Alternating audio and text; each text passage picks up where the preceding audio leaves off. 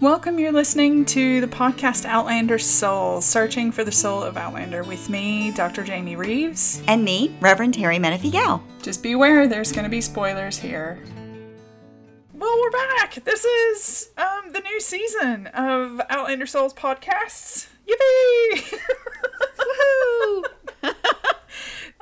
The TV show for this season has finished, and it is June 2020, and if you're, we're here still. And if you're in the world at this point, you are on lockdown. Depends on where you are. If you're in the United States, and depending upon where you are, at least we are in Virginia, still on lockdown. You are, but you know. Yeah. Yeah. Hello. So we're really excited to have Tracy from Outlander with us. Yay. Thank you so much for having me. I'm so super excited. You guys emailed me and said, "Oh my gosh, yes. I'm a fan of yours." So. Well, we're a fan of yours, particularly this season. Yes. I mean, I try to pay attention to kind of what at least a few people regularly post about episodes in the TV show especially, but you know, there's a few bloggers out there that I think are doing some really good stuff, and so try to paying attention. But this season you were on it, like you might have been on it before, but I was paying more attention perhaps than thank you. I have done in the past, and so it was like an obvious we need to get together. Oh. I'm happy to do it. I'm always happy when it's like someone besides my mom reading the blog. So just the fact that someone's reading it makes me happy. You're so very lucky to have your mother read the blog, is what I'm saying. My mom. my mother won't even read she won't watch the show. She won't. No, yeah. I don't want my mother to listen to me talk about sex, I think. Okay. So if anybody doesn't know who you are, Tracy, do you want to tell us a little bit about what you do, where they can find your work, just in case? Yeah, so I'm Tracy. I write the blog Outlander, spelled the British way, OUTCANDOUR, outlander.com, and I'm also on Twitter and Facebook by the same names. My real life, I'm a veterinarian, and this is my hobby, so. Outlander's a lot of people's hobbies, so hey, that makes complete sense, no matter what. And it's always great to talk to somebody else who has the same kind of passion that we do, that gives this amount of time and effort and talent, actually. I appreciate that. Because your writing is just really spot on. And to be able to use that for something that you love and that you find your tribe of the people who also love it, that's kind of really a cool thing. Yeah, within the fandom and within the kind of ecology or ecosystem of the fandom, that there's a little bit of a divide between the people who are just like, oh, Jamie Frey's here, oh my gosh, that kind of stuff, and then people who are just really I'm going to sound like such a snob. I'm going to say people who really intelligently think about this show. Or people who appreciate the story more than they right. appreciate the pectorals, right? Yeah, so, and the pectorals are nice and everything, but it's really good to get into like the in-depth of the characters, to get in depth on what's going on with Bree and Roger and really feeling as if you're a part of that. Right. I don't know, a part of that family whenever you pick up the book or whenever you go to the series. So that there is the heartthrob thing out there, and there's nothing wrong with it. Well deserved. No, Mr. Hewen. Damn, you work hard, and it shows. But we're glad for your work. We are very appreciative of your work. But to take it to another level is rare in the fandom, and so we really appreciate you doing that, because it helps inform the work that we're doing as well. Oh well, I could say likewise for what you guys do. I mean, you bring so much insight, especially with your background. So I think it's a mutual admiration here. It's fun, I used to read Tom and Lorenzo. I don't know if you're familiar with those bloggers, but they used to do sort of a thematic analysis of Mad Men back when it was on the air, which I really enjoyed. Oh, wow. And then they did a little bit of it for Outlander in the first season, but then they sort of stopped and then they didn't have it. So I thought, oh, well, maybe I could maybe I could try to Somebody do needs it. to. Yeah. So I don't think you just try. I mean, obviously you succeed, Oh, and thank this is, you. and Yeah. you've been doing it since when? How long have you been doing your I started blog? at season 3. I'd say I probably hit my groove doing it halfway through season 3, sort of what material I wanted to write. But yeah, since season 3. Wow. So when we just finished season 5, so that was what, 3 years ago? Yeah. Yeah. Yeah, Yeah, 2017 it looks yeah. like. Yeah. And we don't know when we're going to be getting season 6 gosh. because No. of, as previously mentioned, coronavirus has kind of interrupted. Well, it's interrupted a lot of the production world. Yeah. So even if it's being shot in Scotland and that might be open, But production it's in not. California, production in California is not really open right now. No. And this is something else I think we should probably, well, it's probably not, it won't be apparent in the recording, but we are spanning half the globe at the Yes. moment, with me being based in the UK and Terry's in Virginia and then Tracy's in California. And for us to find even a time that we were all awake at the same time and record was quite a small window, actually. We just need somebody in Australia now, and we Yeah, no, we'll have the full globe here. I got a friend in New Zealand. It's Corner maybe ask her amazing. to I join love us. it. It's great. Yeah. Yay, technology. Technology is Yeah. amazing these days. Yes, absolutely. Before we start, let's talk a little bit about where we're going to be going with this particular episode. Where we'd like to start is kind of a recap of season 5. That's the freshest thing in everybody's mind.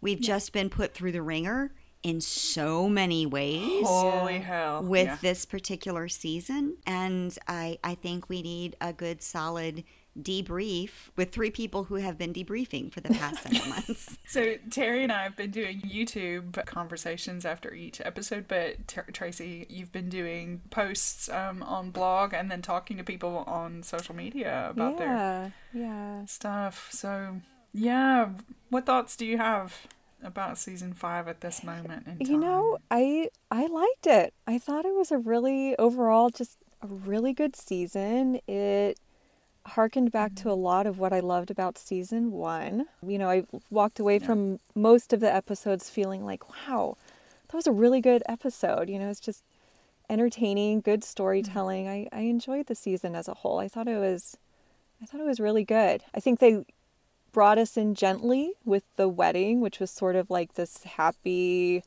not very dramatic episode, and then they just after that it's just episode after episode of like emotional hits.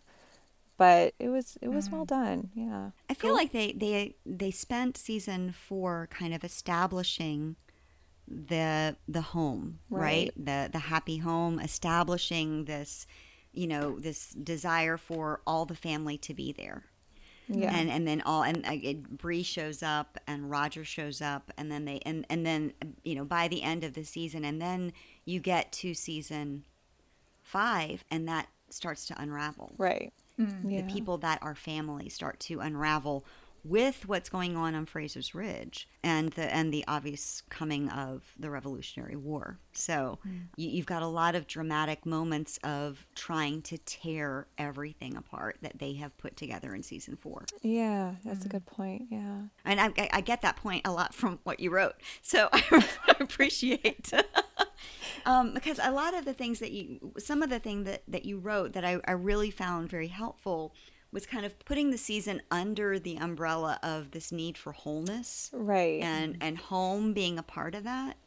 And I really love that, because that kind of, at least for Jamie and I, and perhaps you understand wholeness in terms of a theological word called shalom. Right. The idea of peace and completion and well-being. Yeah. So, you know, I didn't recap episode 512. It was just one of those ones I didn't think emotionally I could sit there and recap and rewatch and grab the screen grabs, and because it was, you know, it was a beautiful episode, but it was tough to watch. So what I did instead was kind of look back at the season as a whole, and you're right. When I looked back, it was like, well, this theme of wholeness really stands out. Jamie says more than once, you are alive, you are whole, and almost every episode they touch on this theme of wholeness. Is the big house completed yet?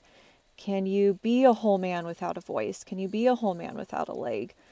So to me, it just really seemed a melding almost of spirit and body that they were aiming for. I can't pretend to know what the writers ever intend, but yeah, that's sort of thematically what jumped out at me this season. Well, I think thematically it jumps out about the book as well. So you start with the gathering. Right. I mean, the wholeness of this area and the gathering of all of the Scots from the region to call out their names. And so you've got this idea of wholeness at the beginning of the book that lasts, in my opinion, way too long. And I will never, ever not say that. But there's this there's this whole, I use that term, that pun intentionally. There's this whole push towards the unraveling of this region, but it starts with the gathering of it. And I think that the writers were very wise in pulling out thematically what that looks like. I mean, hell, there was a plague of locusts, right? And to rip apart the wholeness of their crops, right? Jamie can probably speak to this better than I can because I'm not the Old Testament scholar that she is. but the idea of I didn't even know it was Psalm 23. I mean, come on, kid. Anyway, go ahead. Sorry. You did. You knew it. It was somewhere inside of you. I could quote it. I just was like, oh, it's somewhere in the Psalms. Surely goodness and mercy shall follow me. So I think that the idea of, when you look at the Old Testament and the prophecies in particular, which is really where Jamie's, strengths are. She really knows her prophets. And the idea that there's this move towards wholeness, the call for wholeness of, hey, you're not treating people right. This is creating issues of unwholeness, of ripping apart, of tearing apart. That injustice kind of is the opposite. And you mentioned that quite a bit, Tracy, in a couple of your blogs having to do with the injustices that Tryon and the injustices of Knox, and how this tears apart the region too. So I'll stop blathering. Not blathering at all.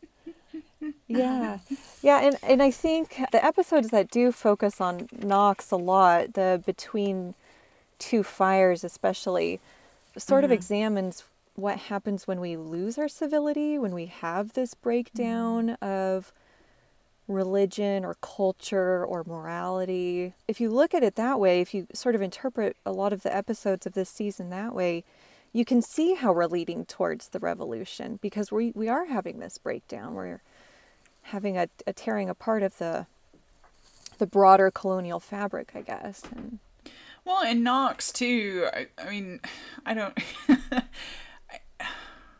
I was just thinking, I don't think I probably would have given him a second thought outside of this conversation.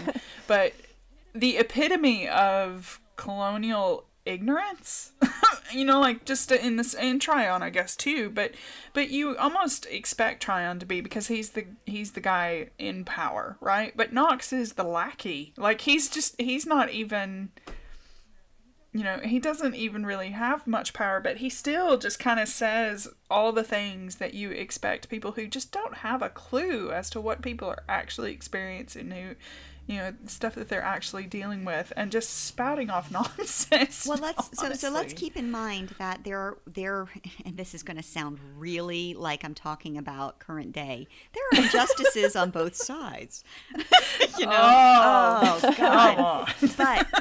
But okay, but the season starts off with the tar and feathering. With the tar and feathering, yeah. And with Myrta, and we didn't like where Myrta went with this. No. But the book has what really happened and this is a historical event that happens where they drag people out, they tar and feather them, and tar and feathering is a horrifying thing to do to someone.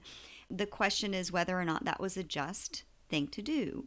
Right. And whether or not Knox felt like it was an injustice and that he was right in doing what he did. Right. So, Yeah. and I'm not going to say that there were, good people on both sides. I won't say that because this is not good behavior, no matter Yeah, what. but but at the same time, there isn't. Obviously, there's truth in that, but anytime that's trotted out makes then things on an equal standing, and I don't think They're that not really. there is not an equivalency. There's here. not really an equality there. There's no basis for equality if you've got that much power, unchecked. Right. Yeah, yeah. And Knox sort of represents, I would think, maybe a very classic sort of colonial view. He's coming in, he's saying, well, we know what's better for these people. This is for their own good. They're gonna hate it, but they'll love us we in know the it's better for end. these people, and we know better. These laws are for people's own good, or these lack of laws, and It's very parental. right, yeah, Yeah, paternalistic, which the British Empire was very good at doing. Not just the British Empire, but since I live in England right now, I can say that fairly Yeah, easily. Americans didn't do that at all. No, not at all. Not at all. No, you're absolved. I think Europeans in general, yeah. and people of European descent, and have really proven their A lot to answer for. they've proven their capacity to be arrogant in this particular matter, and to commit atrocities in the name of matching their culture with what is moral. Is really what I'm trying to say, and that's really a lot of what Knox stands for. He stands for the authoritarian. Just do it this way, and everybody will get along. with no paying no attention to sort of the nuances of the people, the Yeah. region, What needs are there at that particular Yeah. time? Listening. exactly. Colonial power has never been about listening to folks. Yeah, at the risk of, well, it's not at the risk of. I'm gonna take us down another path if that's okay. Absolutely. Roger. How do we feel about how Roger was dealt with in this episode? How the Roger storyline? Oh, with the in the season as a whole. Yeah, in the season as a whole. Yeah. So you predicted, Tracy, the redemption of Right. Roger. That season 4 kind of left Roger in a not so great position. A lot of the fans didn't like him if they hadn't read the books. Just Roger wasn't terribly sympathetic character for some people. I think they did How better do you with think it did? Roger this season. I still would have liked to have seen more. Like, I think we got a little bit of a taste of what's to come, and for his character and his career choice and the path he ultimately takes. I don't know if we're doing spoilers or not on the podcast. Oh yeah, we can do spoilers. We talk about the Okay. books. So yeah, we've talked about his call to ministry, that kind of stuff. So yeah, I mean, go I think ahead. we saw bits and traces of it here. He gives the eulogies, and he sings, and he gives prayer, and they might be saving that for next season too. But yeah, I think I would have wanted a little bit more, but they did better with him this season. Yeah. Tracy, what do you think? You mean Terry? Oh, sorry. Shit. I was looking at you. You just don't know that I'm looking at you. So what's really funny is that when I was born, my mom wanted to call me Tracy. Oh, See, subconsciously I knew that. Yes, Anyway. you did. I don't look like a Terry. I know this from many people telling me Told this in you my I was going to life. mess it up. Even though I've Apparently known I- you for years, I'm still calling you Tracy. It's really okay. It's really Yeah. okay. Really, just say hey you and I'm there. So, so the redemption of Roger, and of course, Roger had to be redeemed from season 4 because he does come off as kind of wishy-washy, and he comes off as not. Okay, let's just put it this way: he comes off as not Jamie. right. Yeah, so bless him. Yeah, that's hard. He's more complicated, and he has to measure up to the king of men. How do you do that when you've got a dad bod and you question the world, And I mean, everybody went on about his Oh, dad but can I bod, say I which love think is it? total- I love the dad bod. I do too. I do too. My husband's a dad. Oh. He's, I mean, if dads look don't- like that, I mean, we should all be so lucky to have. That's yeah, true. yeah. Exactly. And you know, they were actually body shaming Roger Mack, and he's really not a bad looking man. He's a really nice looking fans man. are the worst. I know, they really are. So here's the thing: he's not Jamie, and people are expecting another Jamie, and there just isn't one. Ian's not Jamie, but they expect Ian to be Ian. And Myrta's not Jamie, but Myrta is Myrta. And we were still trying to figure out who Roger Mack was. And I think that a lot of people were still trying to figure out who Roger Mack was, particularly Roger Mack. He was really trying to figure out who he was in this new space, in this new context, in which all of his skills and knowledge are completely useless. Right. So, you know, I think that what I wanted to see is what, you know, and I'm always going to say, sadly, because it's a broken record, what they did in the book is Roger didn't really come back from that in this particular book. He doesn't really find his own until we get to A Breath of Snow and Ashes. You see hints of it, but Roger never really saves the day in A Fiery Cross.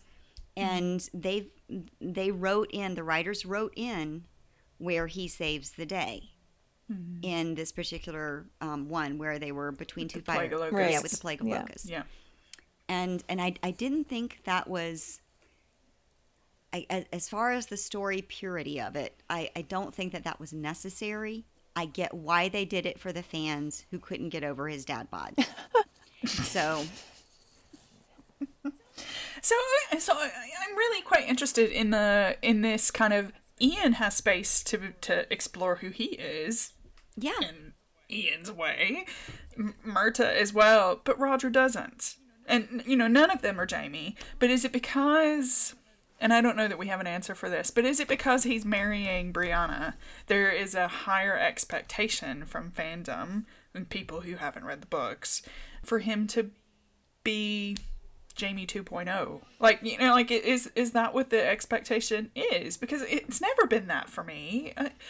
But also I recognize Roger's one of my favorite characters because he's so nuanced, because he struggles, and because he's just, so is it just nobody likes a guy who's struggling?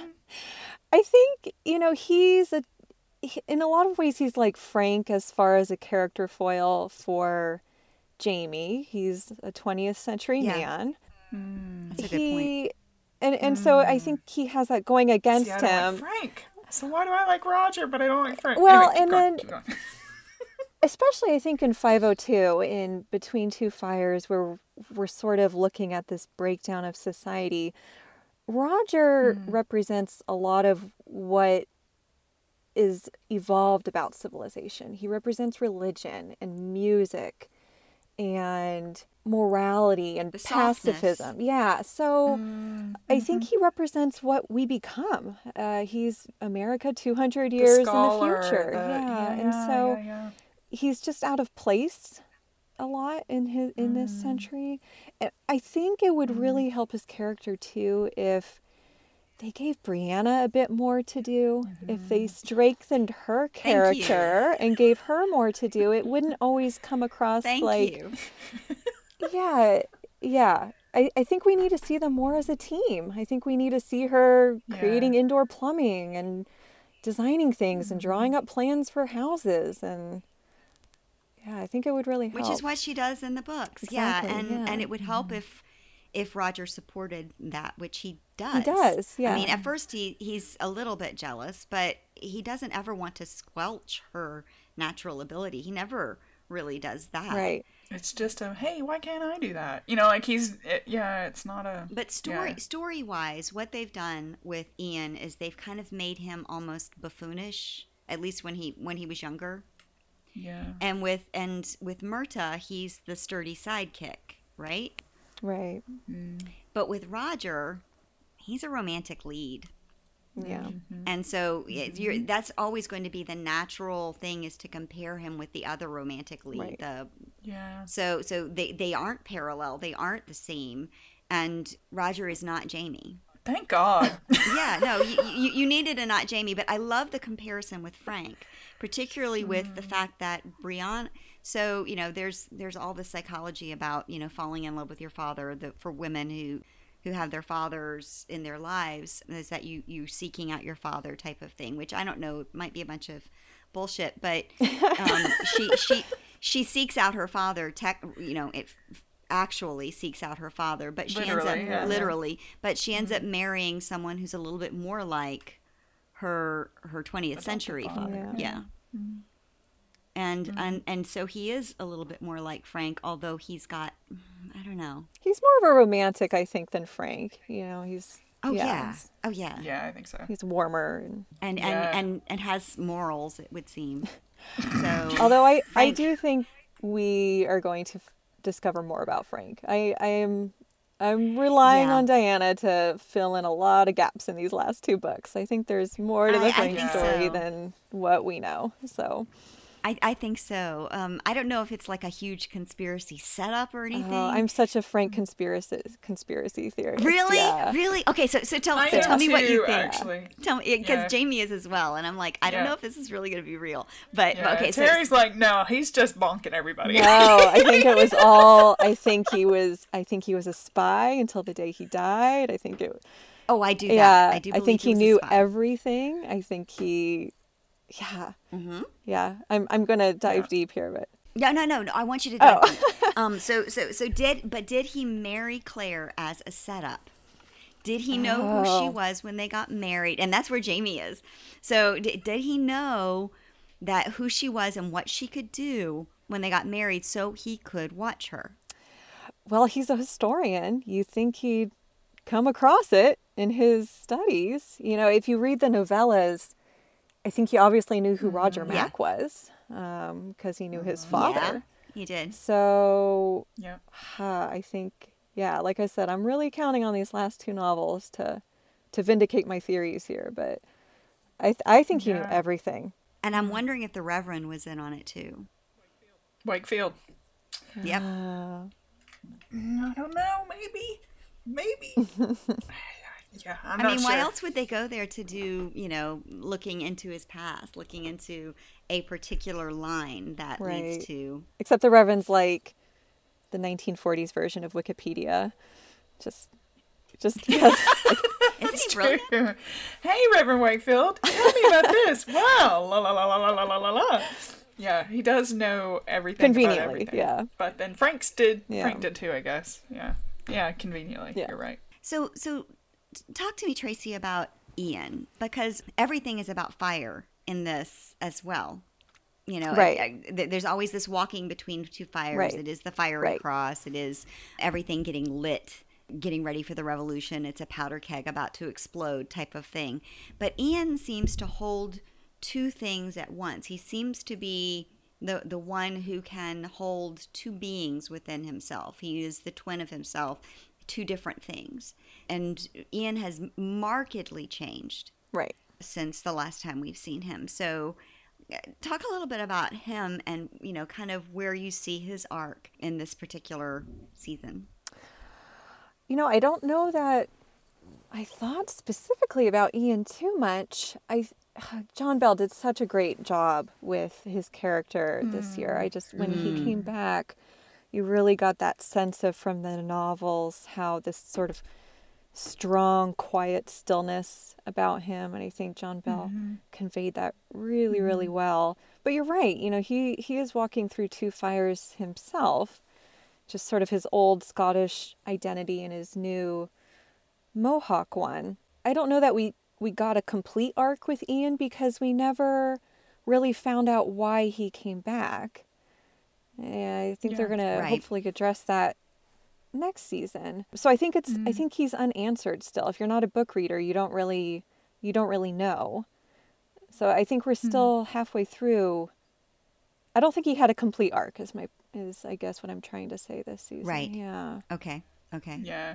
I would agree with that. I think that other events sort of superseded his telling of what happened, and obviously the way in which it's been portrayed is he's just not ready to talk about it, which makes sense. But I'm trying to think, even in the books, the problem is usually we would say, well, that's in the next book, but because this season has done 2 books, it's like, well, okay, so they made the decision to leave that one off. I mean, I know Breath and Snow and Ashes is a big book, but Fiery Cross was Right. too.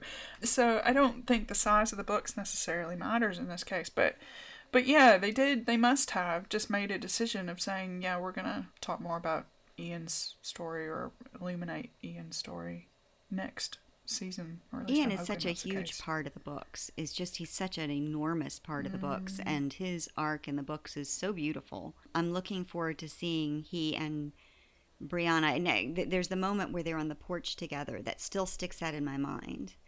And the fact that I know that he had offered to take her hand in marriage, to give a name to her child in the previous book, and it's just such a beautiful moment where they're sitting.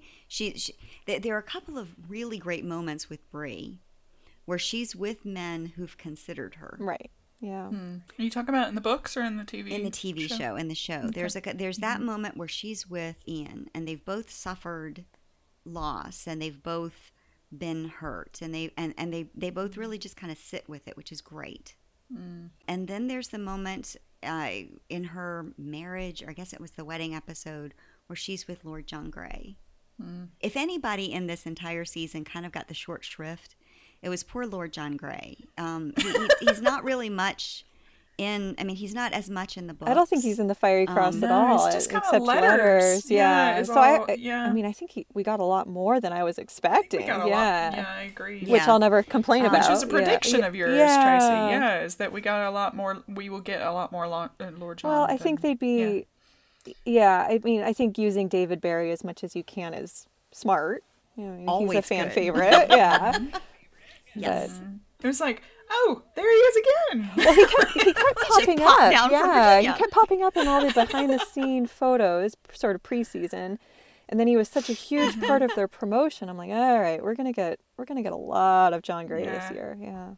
Yeah, and Yeah. he's awfully pretty to look at. Yeah. So he's Yeah. he's easy on the eyes, and he's got this huge crush on Jamie, or he's desperately in love with him is more of the way of saying that. And then he had such a good last season. He had such a good season 4. Yeah. And so the episode with him and Claire is so beautifully done. And I was just like, all he really showed up to do was kind of move the story along. But the moment with him and Bree on the porch where it's I almost forced you to marry me kind of moment. But, you know, there was something already there. And he's impossible not to like.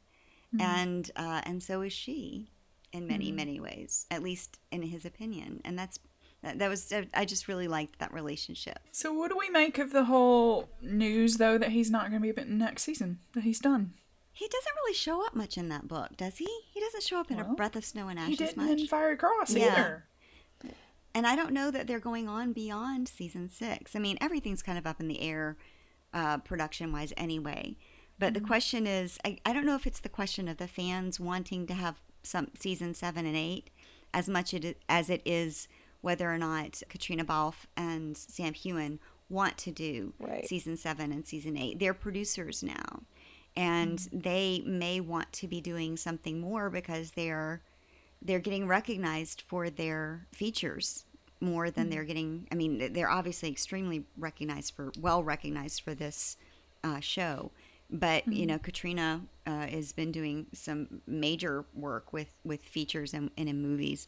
And so has Sam Heughan. And that is an easier life than working on a television show. A television show is very overwhelming, and you're there all the time for a very long time. Yeah. Whereas with a movie, you really can do those almost not at your leisure. You're really only gone for 2 months, maybe, Yeah. Well, unless it's especially a TV drama, you know, these premium TV dramas, it's like making a movie every week practically. It's intense. is. Yeah. It's a lot of work. It is. And it goes a Yeah. long time. So you're spanning many, many months. And if either of them wanted a life outside of this, then, or wants to do another project, they have to make it work with that television show. Yeah. And they've only signed on until season 6. So I think that's going to be the question is, it's not necessarily, I think it's a moneymaker for Starz Network for sure. I Right. think people bought Starz specifically for Outlander after they saw the first 2 seasons on Netflix. I think Starz would probably like to have another season. That's just my opinion. But I think they're gonna have to cajole Sam Heughan and Katrina Balfe into saying yes, and they'll have to pay them more money to do it. Yeah, I heard they were contracted through season 7.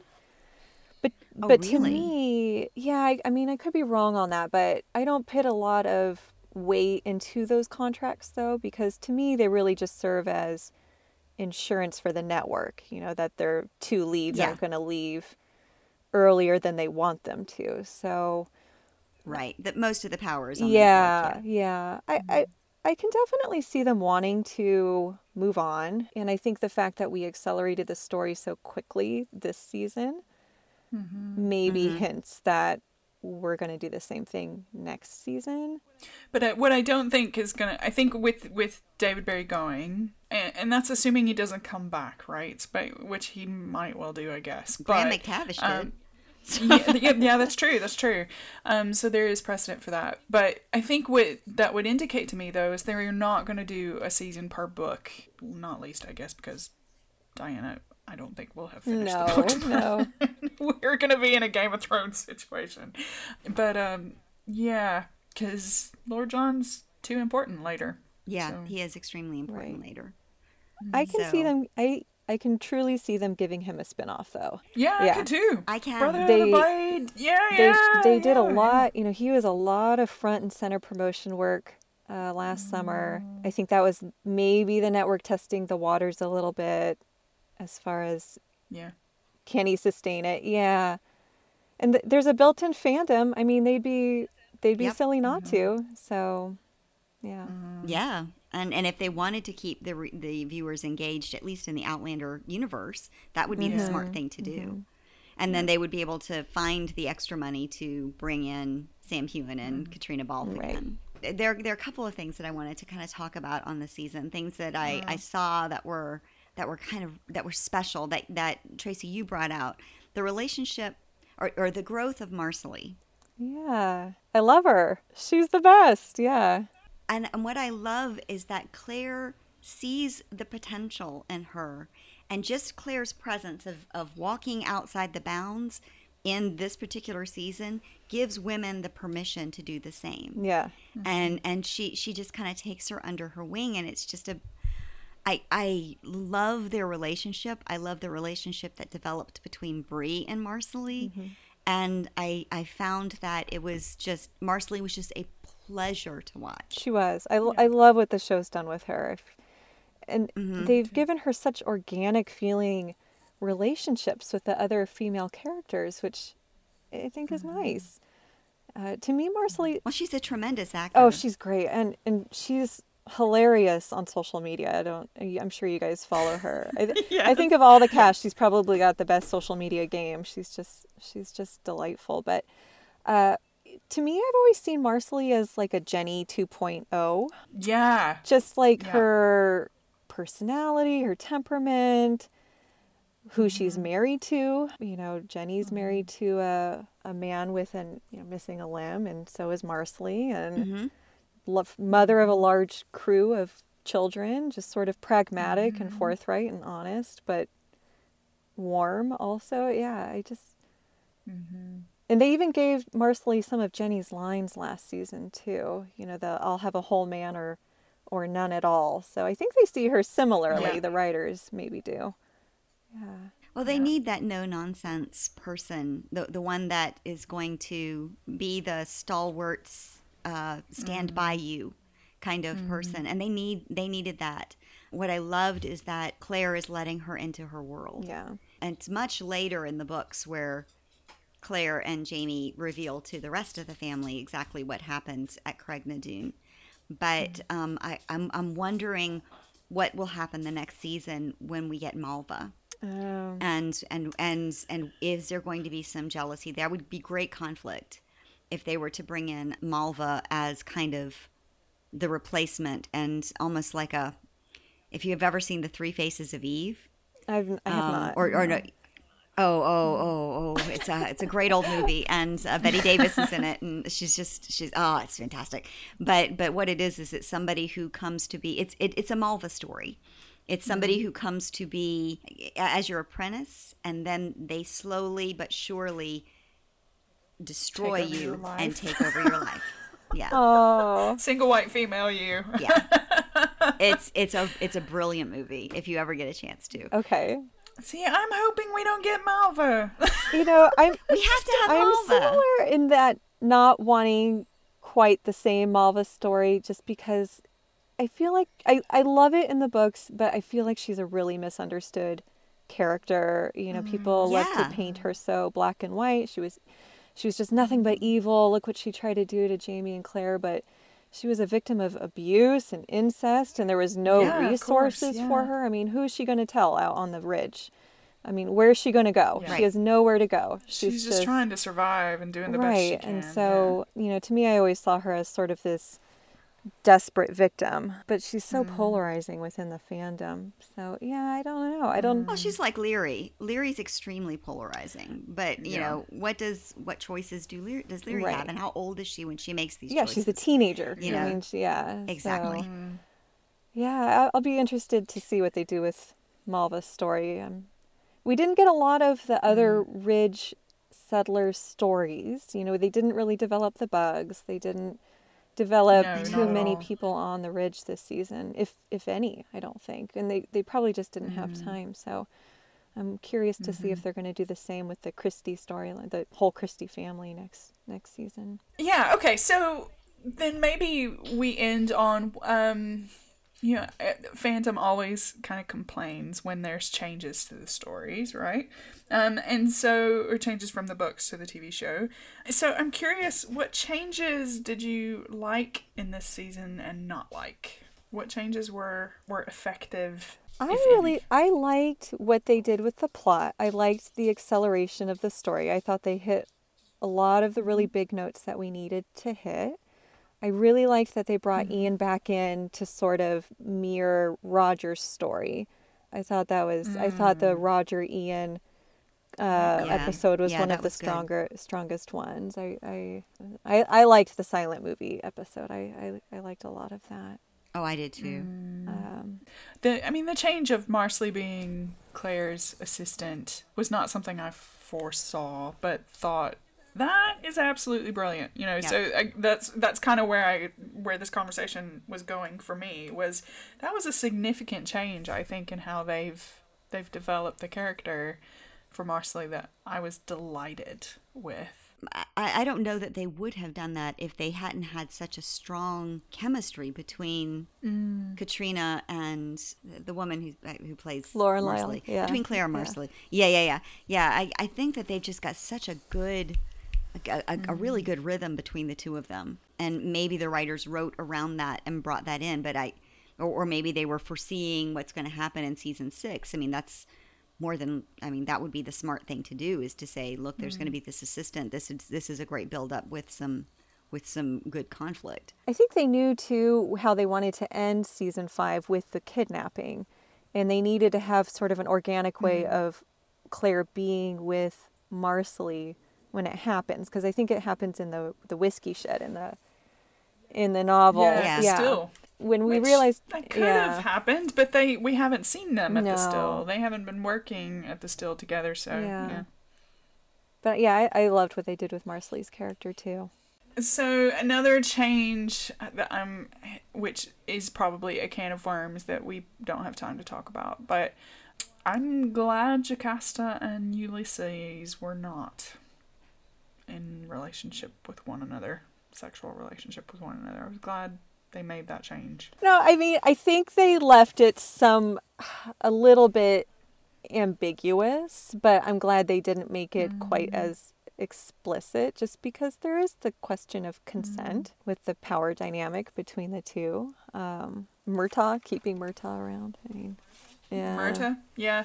Having him die in Jamie's arms was a really good choice, I thought. Yeah.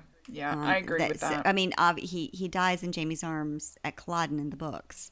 And so we get that sense, but it was great for us to see it happen. We wouldn't have seen that otherwise. It felt more powerful too, because we got Yes, more it of the did. relationship than what we normally would Yeah. have. So I think we felt that loss more. I think, that's been a change, obviously, they've been doing for a few seasons now, in the sense of keeping Murtaugh alive. And and having that as part of the story of Alamance. I don't know, at the time I was like, oh god, I can't lose Berta and Roger go through this at the same, the same episode. Dear God Almighty, I'm gonna die here.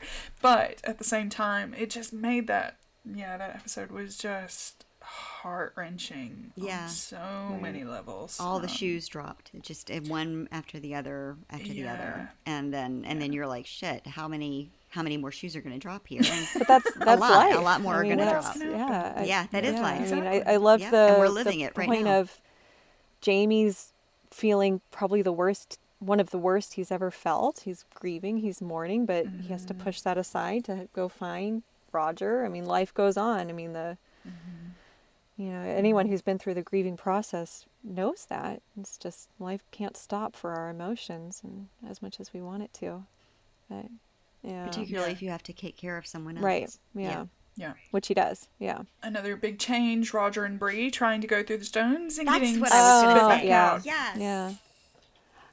I kind of like that. I did too. At the time, I was like, wait a minute, they don't go through the stones yet. They're supposed to be a little What's baby happening? girl. What's happening? Oh my gosh. Yeah. And then, but I thought it was a really smart device to say, because the question would always be if Roger wants to leave, and he always seemed to want to leave, and is Bree holding him back?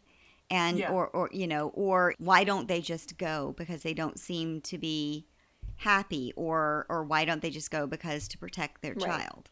Yeah.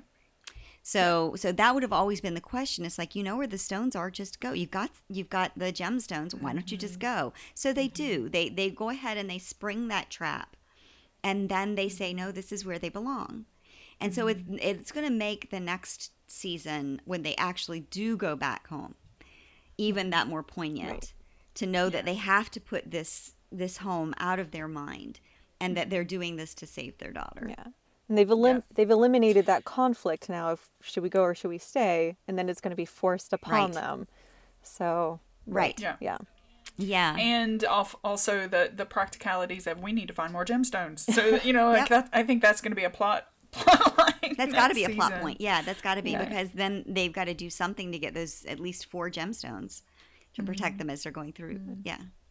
All right. Well, next time we are going to talk to Tracy about Outlander and some of the things that she has written about Greek mythology. So we're really looking forward to that, because you know how really into stories I am.